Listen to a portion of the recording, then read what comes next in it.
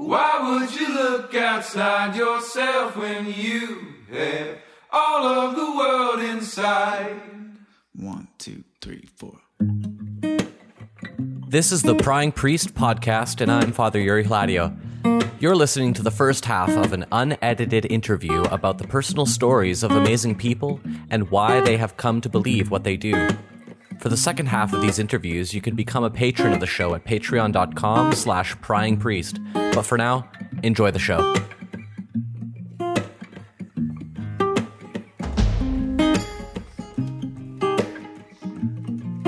Welcome, Braden, to finally an episode of the Prying Priest podcast. I say finally because it took us a while to get the technical stuff right, but I also say finally because you are one of my most anticipated guests, and I'm really excited to go over your story and everything. Wow, that's an honor. It is. I'm a huge fan. I can't wait to be pried into by Father Yuri. So I wanted to start today's interview by, first of all, instead of just me talking about how we met or anything like that, I want to hear your side of the story of your first impressions of me, how we met, and sort of your take on the whole Father Yuri person. Yeah, good question. So we met in Winnipeg at an event that you started called Beerology. I was brought there by other undergraduate students from where I did my undergrad, which was at Canadian Mennonite University. And it was awesome. It was a really, I think there was a very heated discussion that night about some scholastic issue. Yeah, to clarify, Beerology was a interdenominational Christian discussion group where I would gather friends to come talk about theology, and I would pick a theme for the day, and people would discuss, and inevitably one day someone's going to yell at another person. So that happened the one and only time that you ever came. Yeah, it was a thrill. I think my personality type is very much non-confrontational, and I don't like a lot of conflict. Even though I'm an academic, I don't like arguing with people. I like to describe things and to hear other people's perspectives, but I don't like... too bad. That's not what we do here. That's not what we do here on the Prying Priest. Yeah. We just argue and argue. The whole time. Anyways, continue your story. Yeah, and you made a good impression on me. I mean, it was a really fun night, and I think the way you even handled simmering down the conflict was really impressive to me. And then I didn't talk to you again for quite some time until my wife and I moved to Hamilton, Ontario, and I went to McMaster and I studied religious studies and continental philosophy at McMaster University. And then I inevitably, because we both lived in the same city then, I was like, well, we don't have any friends. So I remember Yuri. He was awesome. And we got to know you guys. I still don't have any friends now that you left. Yeah, well, we don't either. So we should just move back to the same place. Yeah, we'll meet in the middle. Thunder Bay? Yeah, Thunder Bay's nice. I was just there. Oh, that's kind of you. Yeah. I mean, yeah, it is very kind to live in Thunder Bay. I find your story, every part of your story, but particularly your faith background, your religious upbringing, very fascinating. It is quite unorthodox, and I'm very excited to sort of ask about it and for you to fill in some of the gaps in my knowledge of your life. Sure. I can't wait. So you got to start at the beginning. So your dad was a pastor, right? Yeah. Do I have that right? Yeah, my dad's a pastor. I feel like a lot of your guests are going to be PKs on this podcast. Yep. Yeah, I grew up Pentecostal. So that basically means that we believed that the Holy Spirit was not only a real being in the universe as a part of the Trinity, but also presently active all around us supernaturally all of the time. So speaking in tongues, miracles, prophecy, but literally speaking, all of these things would happen, right? So we're telling the future, we're healing the sick, we are, You're telling the future? Yeah, to people, sure, yeah. Like, what do you mean telling the future? So we would call it a word of knowledge. There's different terms for it, but we would listen to hear if God was speaking to us in that moment to tap into whatever sometimes they would call it a download from heaven. There was lots of different like neologisms and like lingo that we're all floating around this culture. But you would hear from God, and then you would go to that person, that whoever it might be, that you get highlighted to you. That's another phrase. You get a person highlighted, and then you walk up to them and you say, you know what, I'm just feeling God's telling me right now that you are about to walk into a season. So there's lots of key words here. Yeah, a season is a door to buzzwords. unlock. And yeah, there's so many buzzwords. It's a whole different culture, right? There was things called, there was this event we would do kind of like after, do you know what an altar call is? Altar call would be when a pastor, maybe at the end of a service, calls people up to the altar who want to convert to Christianity. Yeah, exactly. But sometimes we would have this add-on to an altar call, which was called a fire tunnel. A fire tunnel is where you have two people, a lot of people, but two people, combining their hands to create an arch where people will walk through a tunnel of people who have combined hands. And the goal was that by the time you had reached the end of the tunnel, you'd be inebriated in the Holy Spirit's presence. And so you get drunk in the Holy Spirit, and then you'd be falling on the floor like a holy roller, as we say. Sorry, we're talking about like actually showing symptoms of symptoms inebriation. of So stumbling on the ground, and it's supposed to be this sort of mystical union that you reach. And in some ways, it plays off of, like they would say that, getting drunk off of alcohol is a counterfeit of getting drunk in the Holy Spirit, which is this. Oh, it's like a cheaper version. Yeah. So this is the real deal here, So you're drinking a beer right now. Yeah. So you're participating in a cheaper version of the Holy Spirit, Braden. Well, what's interesting is there's so much like purity culture wrapped up into this, but for how sensual it is. Like we talked about in certain circles, I heard people talk about this experience as like almost, they didn't use the word sexual, but it was like this sensual union with God, but it was never actually sensual. Even though, they used fog machines and there was like lights, and yeah, we did enact our senses all the time, but It was like you have to kind of get beyond. It's just sort of a gateway. I don't know if you've ever read St. Maximus the Confessor, but in his Platonic view of like the divine liturgy, you're like starting from the liturgy, and that all like enacts the senses. You smell incense, you see the procession of around the altar and everything, and you're all of your senses are being engaged. But then that's just the gateway. When you get to like the Eucharistic experience, the communion experience, that is where you transcend your senses and get to something more desirable, which is to not be in the senses, to get to this static kind of union with God that's beyond this. And I think it's kind of similar in some Pentecostal services, because you don't want to be in the body too much, just enough to get to where God's at, bodilessness. Right. Can you talk a bit? You mentioned the term purity culture. Mm-hmm. So I want to go back a bit to your experience growing up in the Pentecostal church and then purity culture. So I've talked to some people recently and I've used the term purity culture, and unless you sort of grow up in it, you really don't know what it is. Yeah. And could you just talk a little bit about purity culture and then how it played a role in your Pentecostal upbringing? Yeah, I can only speak about this stuff personally. I haven't done any sort of extended academic research.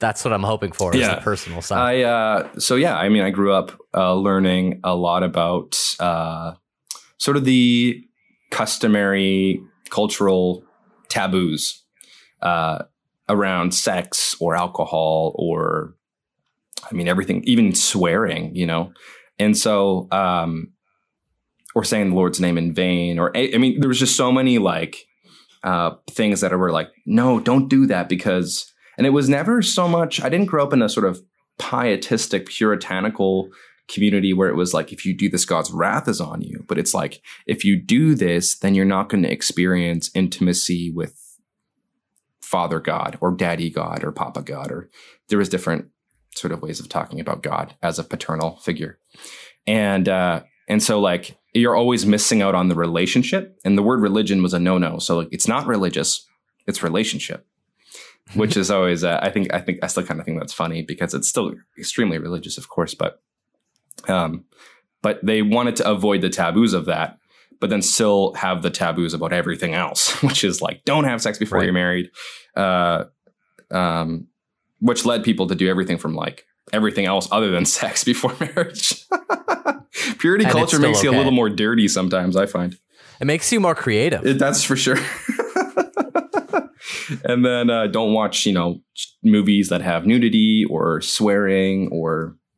But violence is okay. Usually, violence is okay. That was my observation. Was that I would watch a movie with my dad, and he'd say, "Close your eyes, boys," when titties are on the screen. And then, like, if Rambo was shooting up a little, committing genocide in a village or something, he's like, "All right, guys, open the eyes. That's the good part." And we're like, "Holy shit, Dad!"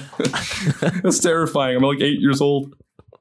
So it's kind of funny the way that the things that they choose, that we choose, and that we chose, and that we consistently participated in the culture, that we're, this is off limits because not doing this makes you pure-hearted Christian. And then this thing will kind of add a layer of filth and corruption to your spiritual life. What's the legacy of purity culture in your own life? As in generationally? No, like just in what kind of effects has being brought up in a context of purity culture? How has that affected your life later? Yeah, I mean, I have a tattoo that says "purified" right here on my forearm. It was extremely important for me as a teenager who watched a lot of porn. I think it created a sense of shame, yuckiness around my genitals, around sex when I was even married. The effects of it were pretty negative for me. And I've heard from a lot of people who grew up in purity culture that they had to struggle through what is it to be an embodied human being that's born with these organs that are fine and good. But we're not taught that they're fine and good. We sort of are, right? We're taught that God is a good creator God, and that this is good. Yeah. But at the same time, don't use this at all. Your whole life, that's bad. Yeah. Don't use it until your marriage night. I think that it's talked about as good in the abstract. Yes, yes. Your sexual side is good in the abstract, but then, well, how do you actually behave? Well, just never use it ever. Yeah. And it's just kiboshed in every context, right? Yeah. And it can create sort of a confusion, I think, with young people sometimes. Yeah. And actually, I'm going to ask you a question.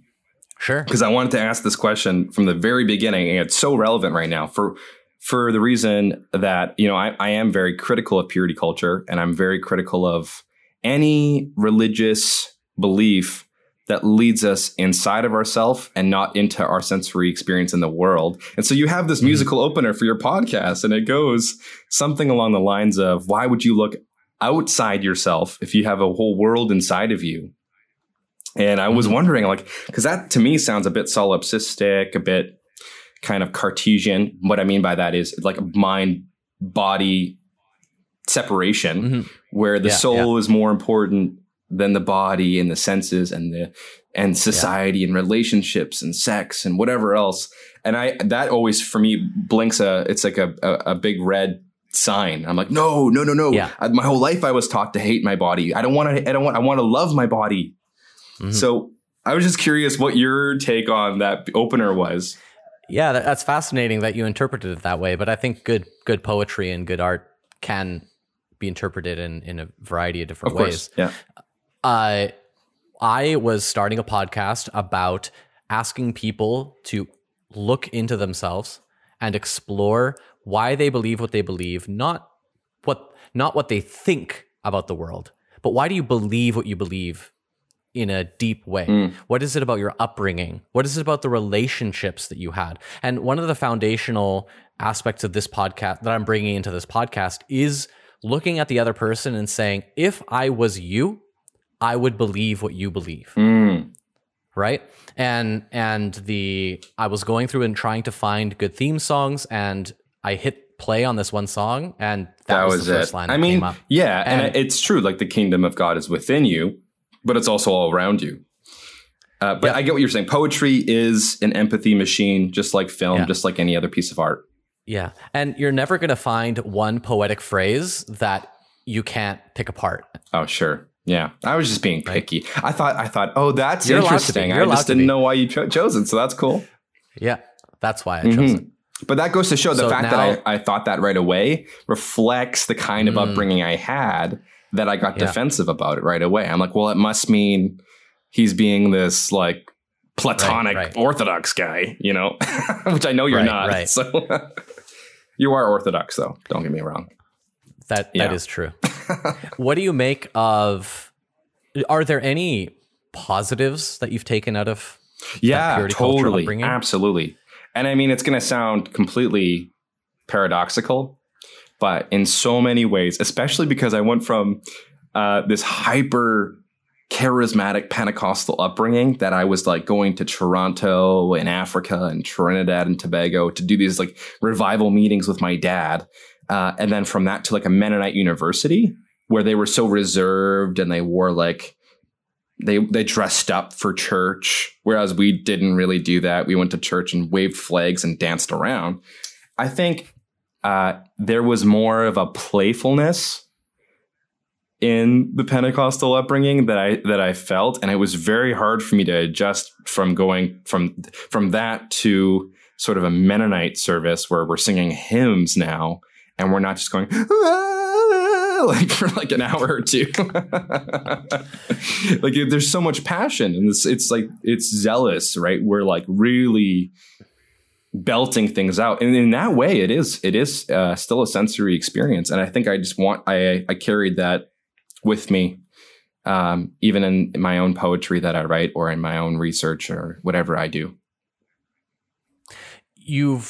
As long as I've known you, you've always been interested in religion and stuff like that. Has that always been part of your thinking from a young boy? I think so, but I don't think it was explicit until I was outside of high school, because I mean, as a pastor's kid, you don't really think about the things that you don't think about your context.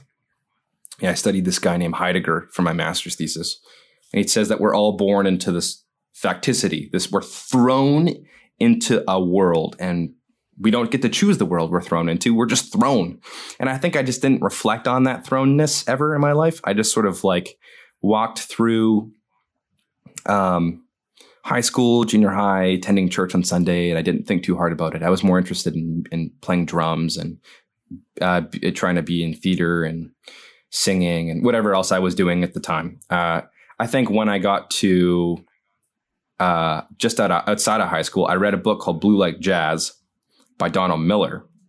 And then I read another book by C.S. Lewis called The Great Divorce. And both of those books were like my life-altering events for me. Like I was like, wow, you can think about Christianity as narrative driven or as a parable about my own existence. And I can think about heaven and hell differently now too. That's exciting, but also terrifying. And I think reading certain literature and being introduced to different perspectives and people, and in university as well, I met Catholics for the first time in my life. And I was like, wait, you're not a Babylonian whore. What? What's that? I haven't had any Catholic people on the podcast yet, though I will, but we've had a couple of Mennonites on the podcast, and it's always come up how they've grown up with this sort of a negative attitude of the Catholic Church. Oh, totally. I mean, I was out, I hope my dad doesn't listen to this. I love my dad a lot, but I was out with my dad for pizza yesterday, and there's still this, I know he might not have meant anything by it at all. So, but we were talking about Catholics. And I said, have you seen the movie The Two Popes? I love that movie. I love Pope Francis. It's a good movie. And I think he's just a gem. I mean, I don't agree with everything he says, of course, but I think he's brilliant. And I said, have you seen this movie? And he said, no. And he said, but I'll tell you one thing, Braden. I'll tell you one thing. I believe that Pope Francis is a born-again Christian. I was like, well, the only reason you might say that is if you don't think that everybody else in the Catholic Church is a born-again Christian. Yeah, I know he's Catholic. Yeah, I know. But this one guy, he's a born-again Christian. Maybe made it. Maybe. It's just, yeah. I grew up in a lot of that sort of it wasn't insidious. It wasn't meant to be malicious against other religious communities or denominations, but it was just a lack of information. I think that people just didn't know what Catholics really believed. They thought they worshipped Mary. Same with the Orthodox. In fact, I didn't even know the word Orthodox or Eastern Orthodox until I was in my second year of university. I'd never even heard of it. And I went to school across the street from a Greek Orthodox church, and I didn't know what it was. That's the church I got married in. Oh, it's a beautiful church. Oh, yeah. So I was wondering, a lot of people don't get the fun access to this Pentecostal life, right? These, whatever you call them, spirit tunnels. What did you call them? Fire tunnels, yeah. Fire tunnels and altar calls and this whole shebang. Yeah. Are there any fun stories of when you participated directly in some of this stuff? And could you share a couple of those? I'll share a fun one for your audience. Sure. So when I was 18 years old, I went to a school in California, and I don't care about name dropping it at all. So it's called Bethel School of Supernatural Ministry. I don't think they care either. I don't think they're listening to this podcast.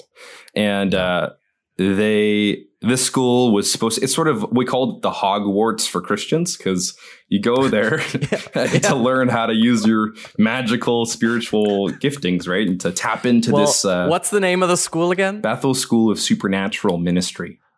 Right. Yeah. So you can tell from Hogwarts School of Witchcraft and Wizardry. It rhymes. Yeah.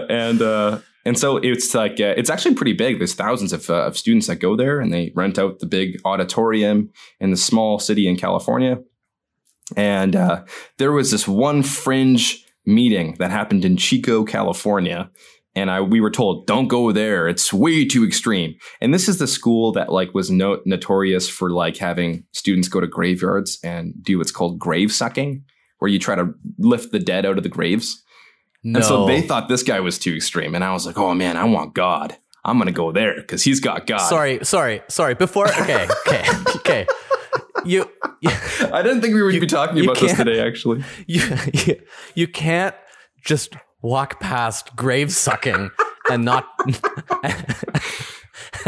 talk about it. It wasn't taught at the school. There was a small group of students that went around, and they said what they were doing was grave sucking, which meant that you put your hands on the grave and you sort of pray over it and say, God, I want this person to come back to life. And then they I'm sure there's so many people who are going to cringe right now listening to this podcast, but they would try to raise the dead, try to follow the ministry of Christ by, resurrection and the life.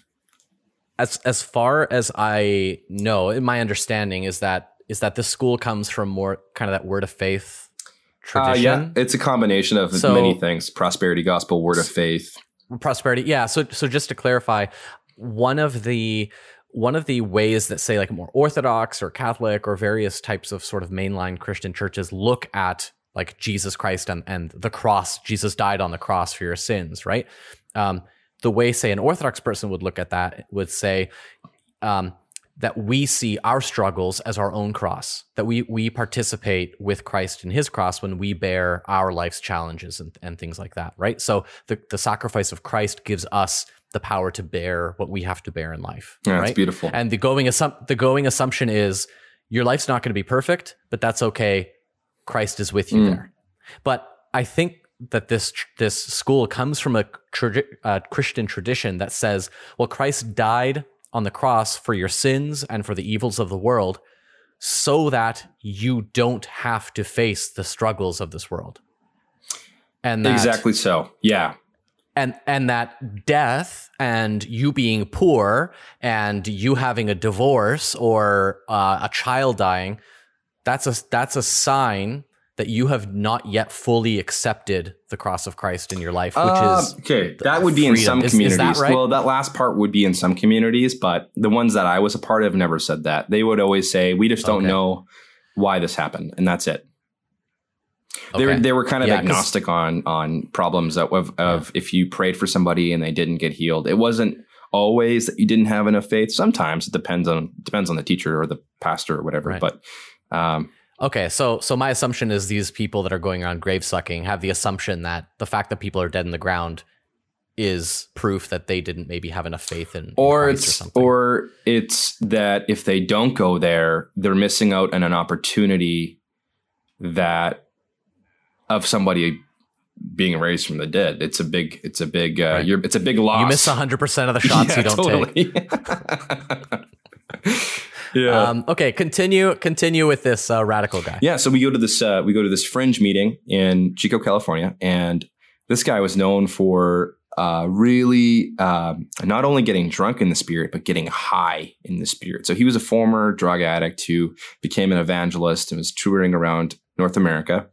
And he would say, all right, guys, line it up. And so we would prepare, a heroin shot, but it wasn't a real heroin shot. It was just sort of with our imaginations, like you do in kindergarten, but not with heroin. And you like pat your hand and then you get ready to inject the needle in of the Spirit of God. And we're all doing that together.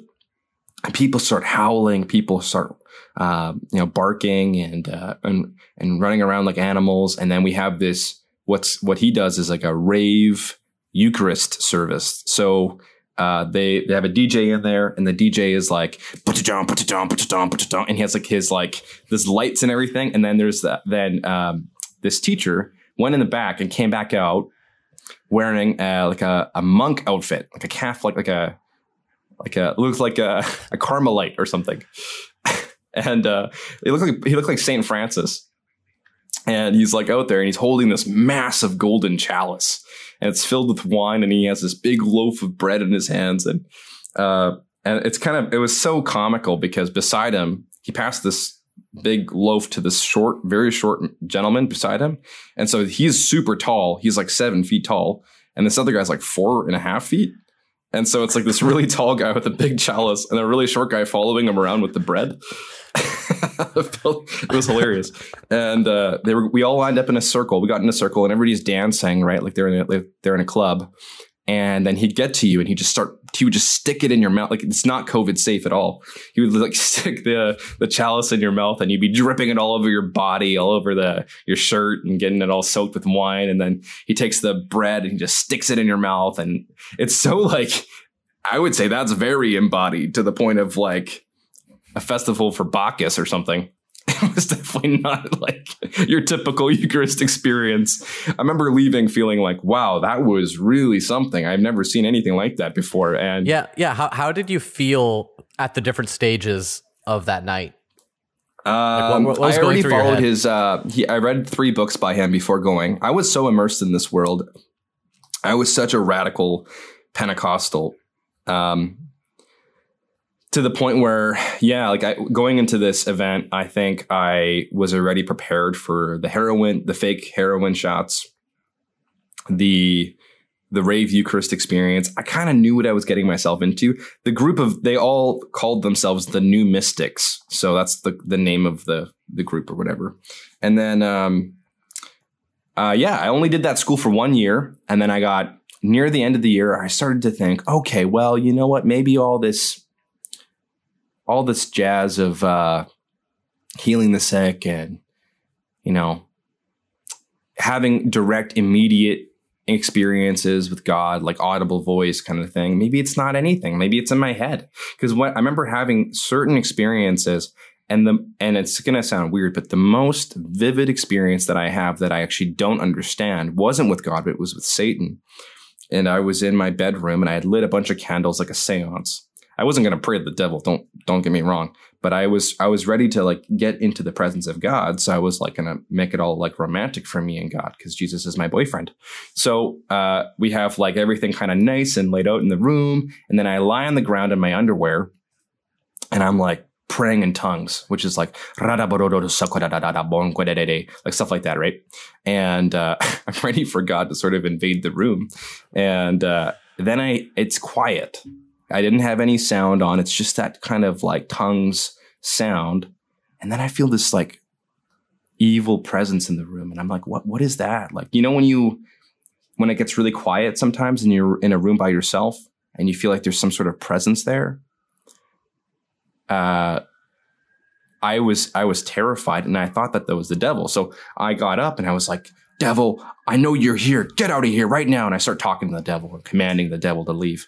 And I remember the more I spoke to the devil, the more that devil became real for me. And I think that's a lot of this phenomena surrounding charismaticism is the more you play the dramatic roles that you're given of being the prophet, of being the mediator between heaven and earth, you begin to create a reality for yourself that's easy to step into when everybody else believes that same thing. I'm sure this is the same thing that happened in Nazi Germany. Not saying that those are the same things at all. I'm not saying those are the same things at all. But I'm saying when you get in a community or a politic or an institution where everybody has the same mentality and nobody's allowed to question anything, then your world becomes enchanted no matter what. And my world was heavily enchanted. And so university was a big process of disenchantment for me. Wow. That's a cool story. Yeah, I got lots of weird stories. Did the devil end up leaving, or did he hang around for the night? Play some D&D? Yeah, played some D&D with the devil. No, I think he ended up leaving. I remember feeling a sense of peace and security, but I did leave the room and go see my housemates for a bit. I didn't want to stay in there, so maybe the devil didn't leave. Maybe I just left and the devil stayed there. I don't know. Did you go see your friends in your underwear? Probably, actually. Yeah. We were pretty close. Oh, wow. Okay, so you grew up in a Pentecostal home. Mm-hmm. You had these experiences. You ended up going to California to the school. Yeah. And you started thinking, well, what if this is all in my head? Yeah. What if it's a projection? Yeah, whatever. Right. And that was also because I didn't actually see any, like I didn't have any empirical evidence of healings. I would see a lot of, oh, test this out again. Is your knee okay? And then it would happen again and again and again. And then eventually I just felt like the person who was being asked this question for the 15th time was like, yeah, it's a little bit better. Maybe I don't feel pain right at this current moment. And they'd be like, he's healed. Let's get him up on stage. Give him a testimony. And like, there was just so much of that, and I know I have charismatic friends today who would speak to me now and be like, well, I'm sorry that was your experience, but I've had genuine experiences in this community. Mm-hmm. And I think they're being authentic. I don't believe that it's actually they're seeing anything, but I think they're being genuine, and I think they think that they're seeing something. And I almost miss that. I almost envy that enchantment that they can still look at the world in such a way that they can believe that those things are possible. For me, I don't believe that anymore. And it's been liberating and it's been heartbreaking. So you kind of have both. Were there times when you gave prophecy to somebody, or you told somebody's future, or you healed anybody? I didn't heal anybody. I thought I had healed people, but I deconstructed it the same way. As in the moment, I mean. Oh, sure. I thought it, but most of the times when I did it, it was like, oh, my stomach ache went away. It wasn't like something I could really prove, or my headache is gone. But I know that there are times when, and I actually think that there's something to this. I also think there's something to speaking in tongues, not metaphysically, but psychologically. I think there's something powerful about getting out of categories that we have in the world. These like, this is in, this is out. This is what a tree is in its essence, because I know what a tree is. I was taught that. And just looking at something or just experiencing what it is to have, have a tongue and a mouth, right? I think there's something kind of like, it gets into a different part of your brain, I think. But anyway, so I did have experiences where I would go up to people and give them words of knowledge, AKA read their email is what we also called it. We would read their email. Like, how did you know that? And I'd say, well, wait, sorry. Would you literally go into their computer and read their email? It was just a euphemism for something else. Like, we would go and so I would see somebody. We would go on these things called treasure hunts, where you're finding the treasure out there that's God's child. And so you go on the streets and you pray about something, and you see like, oh, write down a word. So I'm writing down, and I'm in a mall, the color blue. Okay. And so you walk around, and then you wait till you see a blue shirt or a blue set of sneakers or a blue sign. And then, okay, is there anybody in that item of clothing? Is there anybody in that store? And so you go in there, it's your first clue. And then you see somebody behind the till, or you see somebody who's wearing the blue shirt. And then you say, okay, God, now what do you want me to say to them? And so God, it's all intuitive. You don't actually hear anything. You just sort of like go, I have a feeling that this person is going to be married soon. Or I have a feeling that this person is getting ready to enter into a stage of life that's a bit more strenuous. Maybe they're starting school soon. Maybe their one of their parents just passed away. And you kind of guess, right? Like, so I would walk up to somebody like this and be like, hey, sorry to interrupt you. My name's Braden. I just was praying. And is it okay if I just share what I heard God say to me?